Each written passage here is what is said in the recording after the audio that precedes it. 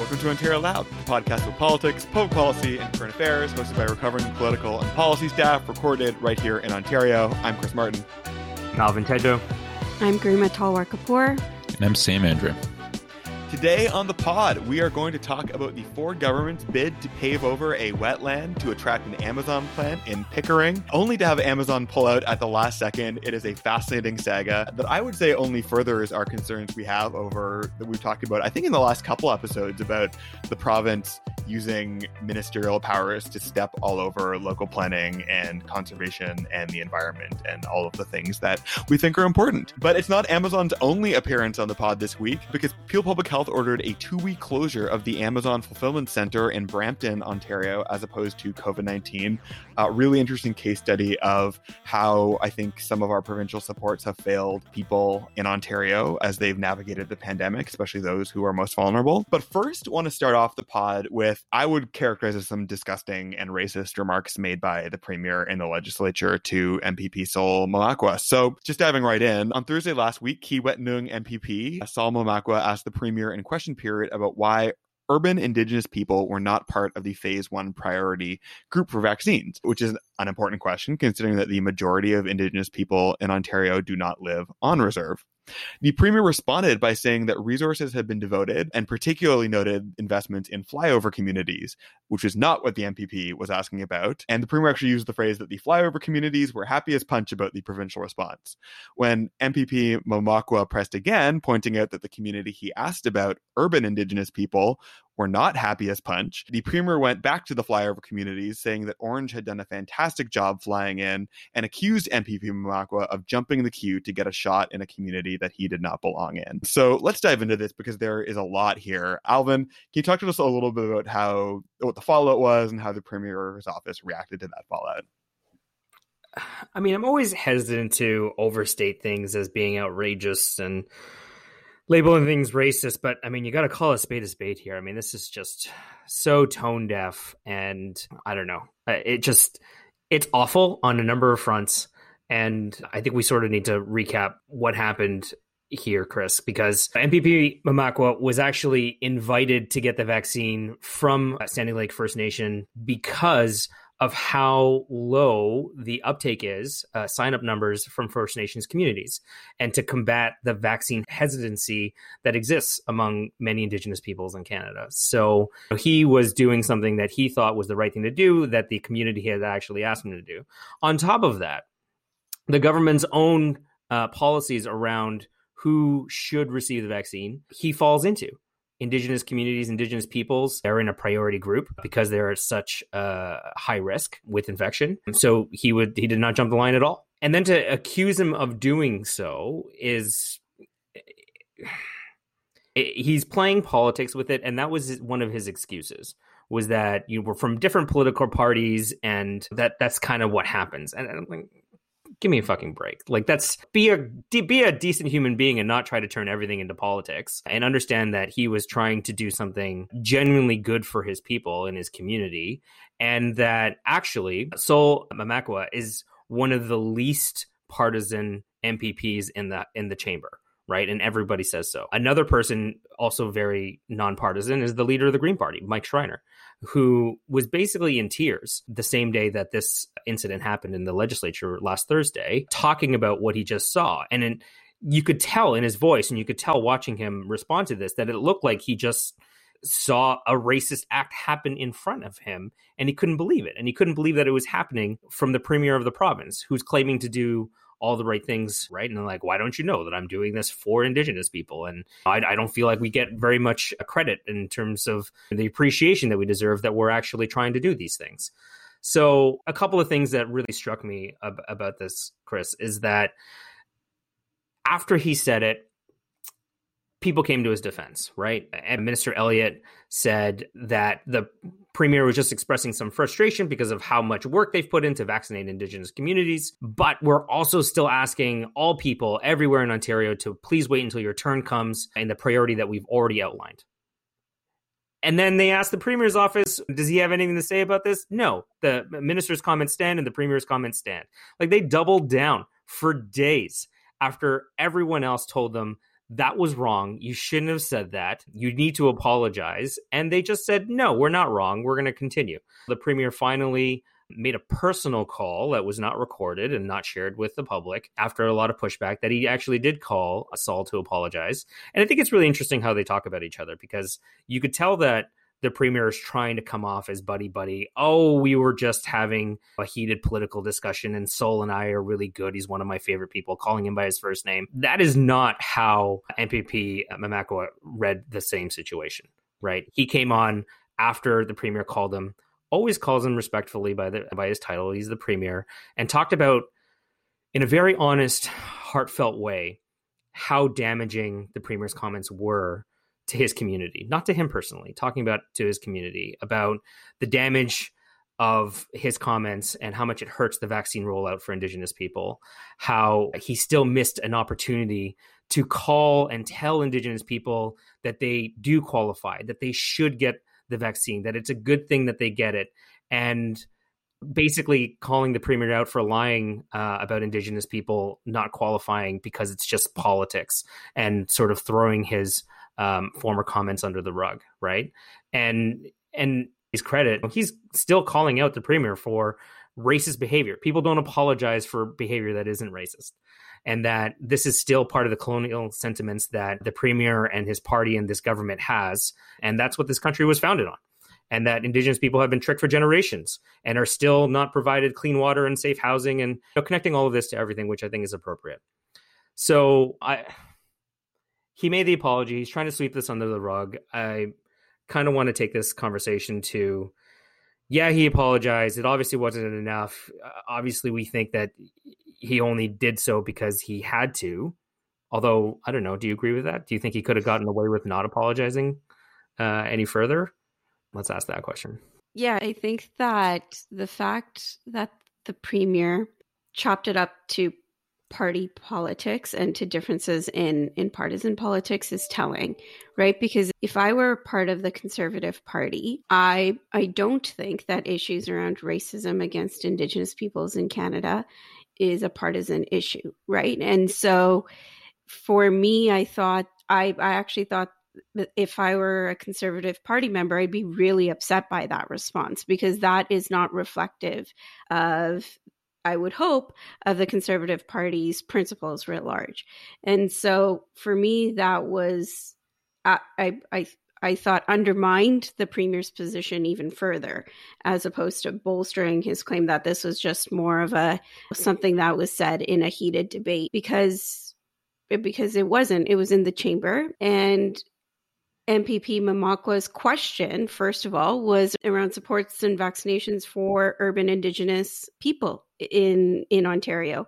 And to respond to that question by alluding back again to what the province is doing in flyover communities, I think for the general public, again, displaces the reality that there are urban Indigenous people living amongst us in urban communities, and that the issues that Indigenous communities face are somewhere far, far away, and we ought not to care about them or be concerned about them. And so for so many reasons, regardless of where you fall in the political spectrum, I think the way that the entire week was handled was completely unhelpful, undermined the premier's own position. Whether that apology was adequate or not is for MPP Mamakwa to say, because it was directed at him. Like, you could make a policy argument that urban Indigenous should be treated in a later stage than Indigenous on reserve. But rather than engage in the substance of the policy debate, the premier decides to personally attack, as I think. And the fact that he then defends it later as, my job is to defend my political party, which tells you everything you need to know about what he thinks about question period, which is not the government standing up and defending the crown and what the government is doing, it's telling. It's exactly what I think of Doug Ford. Like, it's not surprising. So yeah, I think the whole thing's pretty sad. Chris, we were having this conversation as it was happening.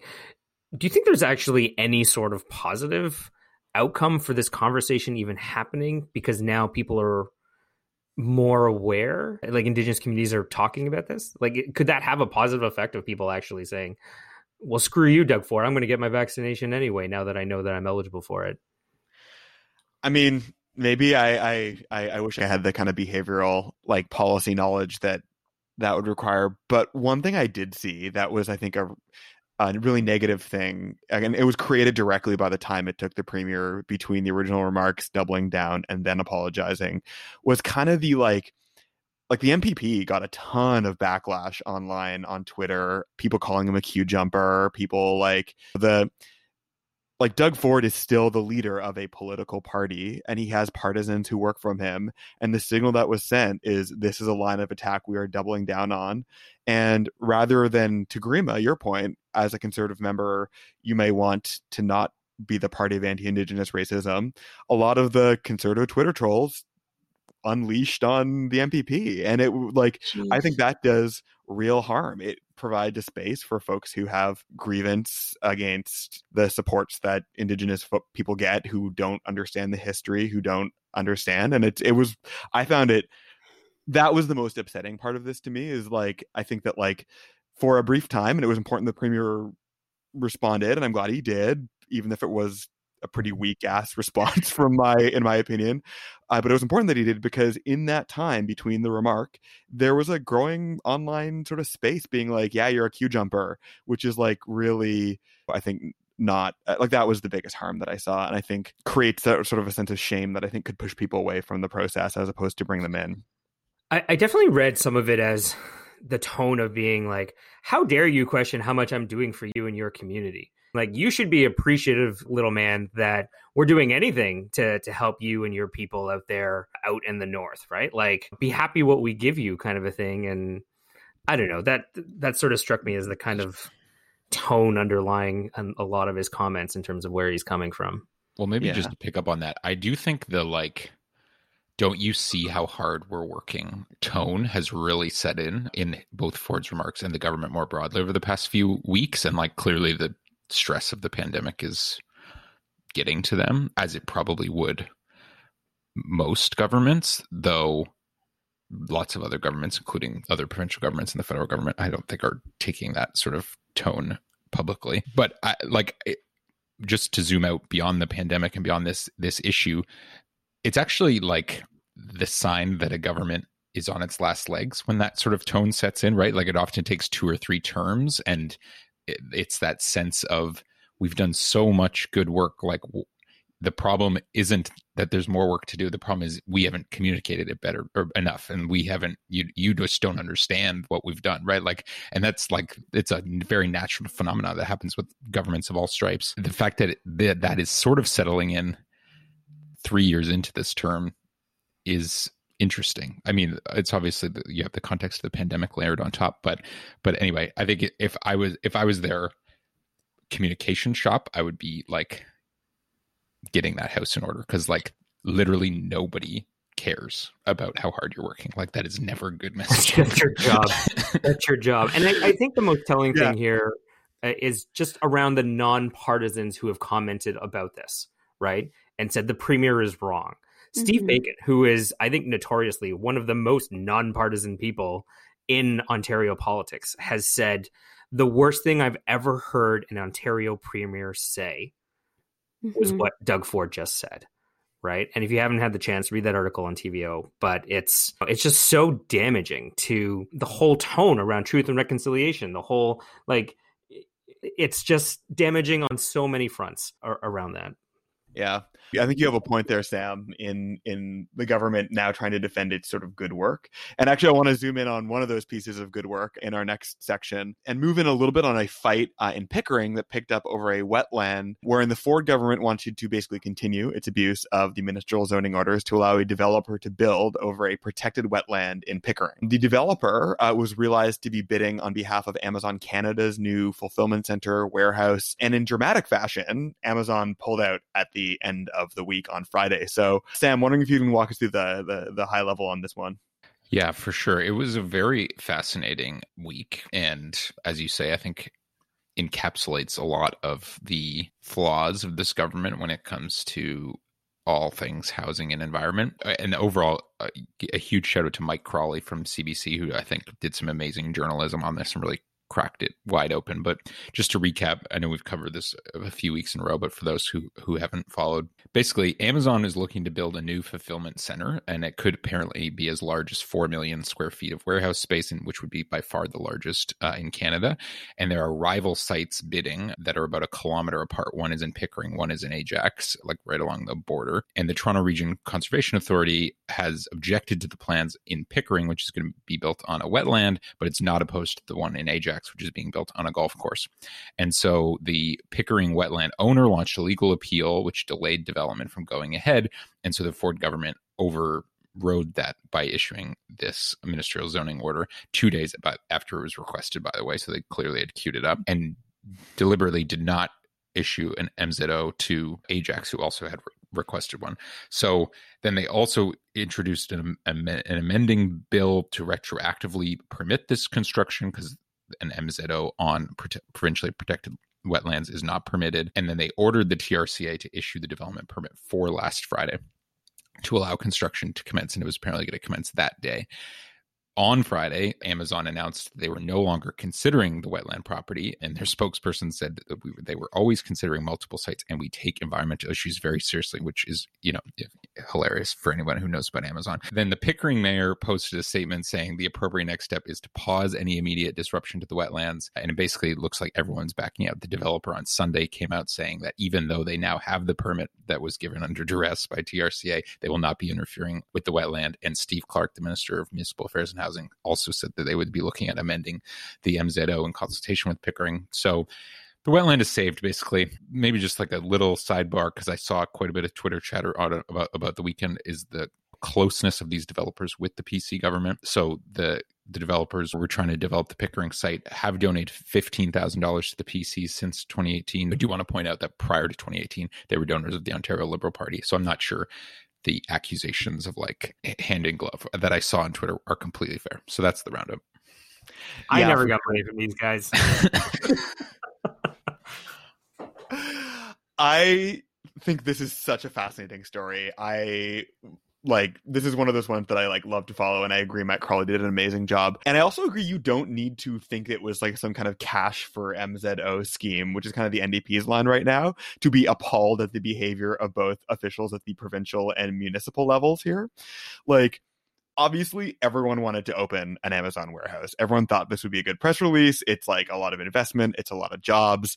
Apparently, the development charges to Ajax alone would be almost a year's worth of budget revenue, just in one go for the town of Ajax. So it's it would be huge. And from the looks of it, just without diving into the details, the developers at the rival sites and the towns were in a full-on fight. There were quotes in newspapers. They were trying to get involved in each other's legal processes. And the question that I don't really understand yet, and I'm sort of curious for our thoughts, is why did the province side with Pickering? You have two towns, they both want a fulfillment center, and the province also wants a fulfillment center in the town. And I don't get why the province picked a side, and particularly a side that wanted to build over protected wetland. Pickering's proposal was just weird. The mayor had said we're going to build new wetlands elsewhere to contrast to eliminate the damage, as if that's how wetlands work. And on top of that, I was okay, is Mayor Dave Ryan, who's the mayor of Pickering, a huge Tory? No, he ran for the Liberals in 1999. Neither are the owners of the family have donated to both OLP and PCPO ridings or parties in the past. So I just don't get it. My only sort of take was that potentially it's because it's in Peter Bethlenfalvy's riding of Pickering Uxbridge. That is where the site would be. But also Ajax is Rod Phillips's riding. So it doesn't totally votes don't explain it either. So I'm just so confused here. Anyone have any good theories? Well, I mean, Bethlenfalvy's the Minister of Finance now, not Rod Phillips. So I guess that means Pickering's better than Ajax. Just pure speculation. Maybe Amazon did want that site more and then couldn't take the heat. I don't know. It's hard to say. Yeah. I mean, they're just down the street from each other. So what did it really matter? And why take the heat for replacing a wetland? This isn't SimCity. You can't just replot landscape somewhere else. Although as much as I, try to do that while I play the game. Yeah. You can develop wetlands. It takes decades to anyway. So as a resident of Pickering and as somebody that grew up in Ajax, this story was fascinating. And even this weekend, I went out for my daily walk and saw somebody that was with their banner protesting against the site. And it's strange that the protagonist, or from the activist perspective, the good guy out of all of this is Amazon, which to me, just like jaw on floor. These sites are just down the street from each other. So to a regular person, it doesn't make sense why there's such a huge kerfuffle. If anything, across the Ajax site, the new casino is being built, which I don't know if that has any factor in, I don't know. Well, the developer of the casino and the wetland property are the same developer. Are the same. So, yeah. Yeah. So the developer may not have wanted a fulfillment center across from the casino. Yeah, exactly. Interesting. Oh, that could be it. And also, like, to Dave Ryan, the mayor, because I went to his website, that casino is like his top thing. Like that's his number one thing you see on his website is I'm bringing Durham Live, which is the casino entertainment center, to it. So there's obviously some big politics there. But also, can we just pause for a second and both on the casino and on Amazon, just sort of talk about the jobs aspect here? Like, great, lots of new jobs, but what kinds of jobs? Like, I feel like that is just not entered the discussion at all. And as we talk about the environmental issues here, we should also be talking about the labor implications and what kinds of jobs governments are willing to cheerlead for. Absolutely. So yeah, let's talk about those jobs, because there are no heroes in this story. Amazon last week was forced to close by Peel Public Health its Brampton warehouse after cumulative over the pandemic 600 cases of COVID-19 have been linked to the Brampton fulfillment center, but 240 in recent days. So it was Peel Public Health basically identified a really quick ramp up in infection rates at the facility, whereas infection rates across Peel have actually been on the decline. So they are really worried about Amazon being the catalyst for a new spread in Peel, which has been really hard hit throughout the pandemic. So, I mean, outbreaks related to Amazon sites, nothing new. Peel has actually been working with Amazon proactively since October to contain the sustained outbreak at the site. And I think the new move to close the site highlights so many important things that we've talked about on the pod over a period of time.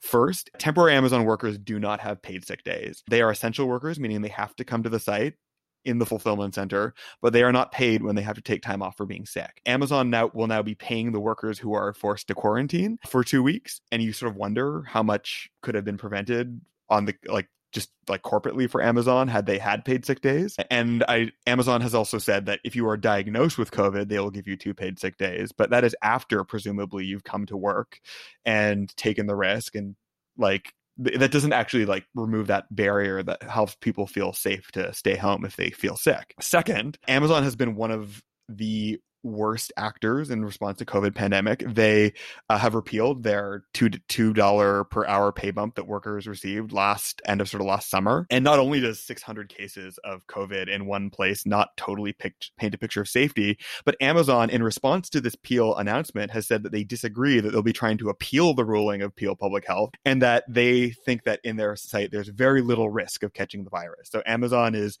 doubling down with an anti-public health measure, which I thought was surprising considering their risk aversion with the wetlands. But and most importantly, and to your question that you sort of led into this with, Garima, the Amazon site is Peel's most vulnerable communities. It's located near the 407, and research from United Way in 2017 highlighted that income disparities in Brampton are increasing. Less than half of the Brampton neighborhoods, many of which are close to the site and pull from, make below the estimated livable income for Brampton. And it's not like Amazon is known for paying big bucks to its warehouse workers. So I think that this is really one of those areas where this is a company that is not acting with the social determinants of health in mind, are actually sort of digging in their heels a little bit. And I think proof that potentially we need more provincial supports to deal with economic inequality and workplace spread of COVID-19 than we have right now. But I don't know, this is one that it just struck me as so indicative of everything we were talking about. What do you guys think? Yeah, I don't think anybody thinks that working at Amazon's a good thing. right? I mean, people, how many stories have we seen of people getting injured and not being supported on that and having to pee while they're working into bottles because of the hours that they have to pull? And it's unbelievable how much companies like Amazon have made during the pandemic. And none of that has been transferred down to the people who actually work for them. Jeff Bezos lost $38 billion when he divorced his wife and then made it back in the next month during the pandemic, right? So it's incredible that they're making this kind of money on the backs of people that they're not supporting, who they're also putting more at risk for COVID because of their situation, because of their work situation, because they don't pay them enough. And all of that leads to higher instances of COVID. So this is some of the worst examples of not supporting workers and putting them into harm's way. Yeah, I think that this entire scenario is just so sad in that, for me, it just illustrates the abdication of responsibility amongst all of the actors that as human beings we look to for support and guidance, especially in difficult times, right? And so issues around, I don't want to get all like philosophical here about around the social contract, but as there's this force that undermined governments over the past couple of decades to provide good public services and supports, people increasingly said it is the workplace, it is companies that are the bastions of that are going to help our economy grow and help people feel secure. And we, of course, know that is not true. And we see it now playing out. And so for those workers that are affected by this at Amazon, it's taken Peel Public Health, a smallish government entity, to sort of lay down the law here and say, okay, you're going to have to close for a couple of weeks. There's essentially no response from the provincial government on this in terms of saying, oh shit, like maybe we should really reconsider our position on protected paid sick leave. The federal government's program, despite it providing some support, is not adequate enough. And employers continue to do what they're doing, which is not provide supports. And so we're protected paid sick leave. And so the example from Amazon for other employers, to me, is illustrative of the fact that governments aren't necessarily going to hold these employers accountable. And for workers, I'm not sure where they turn to for support. All right. Before we close the rapid fire today, Pfizer announced that it would be increasing its weekly doses of vaccines shipped to Canada by 1 million per week from March 22nd to May 10th. Thoughts, takes. Remember when we all freaked out about the 2 week, it was like a 2 week to 3 week temporary slight reduction in the shipments back in January? Yeah. Aaron O'Toole tweeting out, "Do your job, Prime Minister." I don't know. It seems like he's stretching at this point. But also, I was talking to one of my friends around, is who's going to get the credit for this and who's going to get the blame, kind of a thing. I think most people aren't paying enough attention to differentiate between the federal and provincial governments and what they're doing. Right. So even Doug was saying, we just need the vaccines. I'm like, but you are getting the vaccines. You've been sitting on 150,000 of them and haven't been able to distribute them fast enough. But it's all going to work out. People are going to get their vaccines. Provinces are going to get the vaccines. People are going to get them into their arms. And we're probably going to end up re-electing Justin Trudeau and Doug Ford. Yeah. I will always hold a place in my heart for Doug Ford calling out the CEO of Pfizer and, complaining that Justin Trudeau wasn't getting him on the phone. Now that we just seem to be getting more and more and more vaccines, probably thanks to the ramp up in their production that they did. Interesting stuff. Okay, next thing on the rapid fire. Jason Kenney's Canadian Energy Centre is stepping up its campaign to stop Netflix from releasing an animated movie about Bigfoot, which is about Bigfoot's friends looking after him after he disappears, protecting a wildlife reserve. I like truly the important cause of our time. I'm so excited to show this to my kids. We're going to go out of our way to watch this movie. And then we're going to watch Captain Planet and the Planeteers and the Smoggies all in a row and say, this is what we're going to... I mean, it shows like this has been going on for years. Yeah. I don't know what the point of the Canadian Energy Centre. It seems to be a waste of time and money. Put that into useful things like workforce development and job training and stuff like that. Yeah, I just don't know who thought that this was a good idea. Like, why pick this film? out of all things to be the thing that you want people to get really angry about. Yeah, I just don't understand it. And like the demographic that you're potentially like targeting are the same people that would have watched similar movies and shows growing up. So it's like I just don't get it. I want somebody to explain it to me, like truly, genuinely explain why they thought this was a good idea. We should get a guest from Alberta and do an episode of Alberta Loud, because there's some fascinating polling numbers coming out. It looks like Rachel Notley's in a good position to be the next premier, re-become the premier. Yeah. Like indicative of conservative grievance politics. But I like to your point, Grima, I want to know what the implementation plan is. Like, how are they going to stop Netflix? How are they going to pressure Netflix? Like Netflix, they made the film. They're going to release it. And if anything, they're helping more people watch it with this controversy.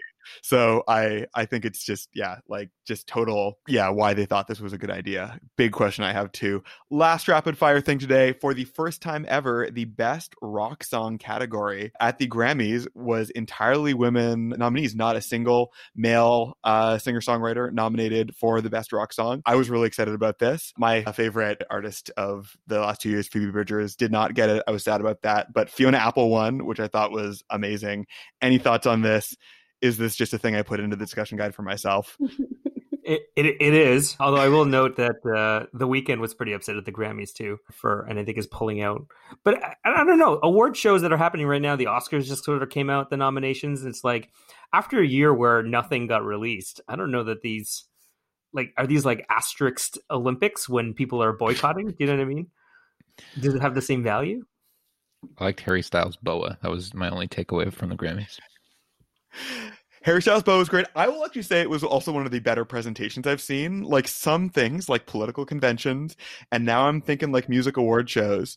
If you can't actually gather in a place and have people just long shots of big crowds of people clapping, it's a much more engaging ceremony. They had little private sessions with each of the bands. The performances were great. It was actually the most fun I've had watching the Grammys ever. I think they should keep it. Anyways, this is the cultural analysis, the pop culture analysis you get. The reason I know most of our listeners come to Ontario Loud for. So we'll wrap it up there. And that is all the time we have for today. Thank you so much for listening. You've been listening to Ontario Loud. We are a podcast about politics and public policy focused on Ontario. Ontario Loud is hosted by Grima Talwar Kapoor, Alvin Tedjo, and Sam Andry. I'm Chris Martin. We are supported by amazing volunteers and Harmon Mundy, who helps us do research and communications. He also sends us lots of funny memes in the group chat. Fahim Khan helps us do communications and social media, and we are so grateful for their support. If you like what you heard, go to iTunes and give us a review, or head to patreon.com/Ontario Loud and support the pod for less than the price of a cup of coffee each month. It's easy. It helps us support our costs like hosting and technology, and helps us keep doing this thing for the long term. If you have any thoughts on what you heard, get at us on Twitter @Ontario Loud, on Instagram @Ontario Loud Podcast, or OntarioLoudMail@gmail.com. We love hearing from you. Last but certainly not least, Ontario Loud is recorded on the traditional territories of the Mississaugas of the Credit, Anishinaabe, Chippewa, Haudenosaunee, and Wendat people, and many nations. Toronto is governed by Treaty 13, and it is important to acknowledge that too often in our settler colonial society, we make conscious and unconscious attempts to erase this history, and we must do everything we can to fight that. It's about more than a land acknowledgement, but we want to end the pod with one. And we stand in solidarity with the First Nations in our community and acknowledge that we have so much more to do, and pledge to do what we can on this podcast to further their cause. That's it for us, and we will see you next week.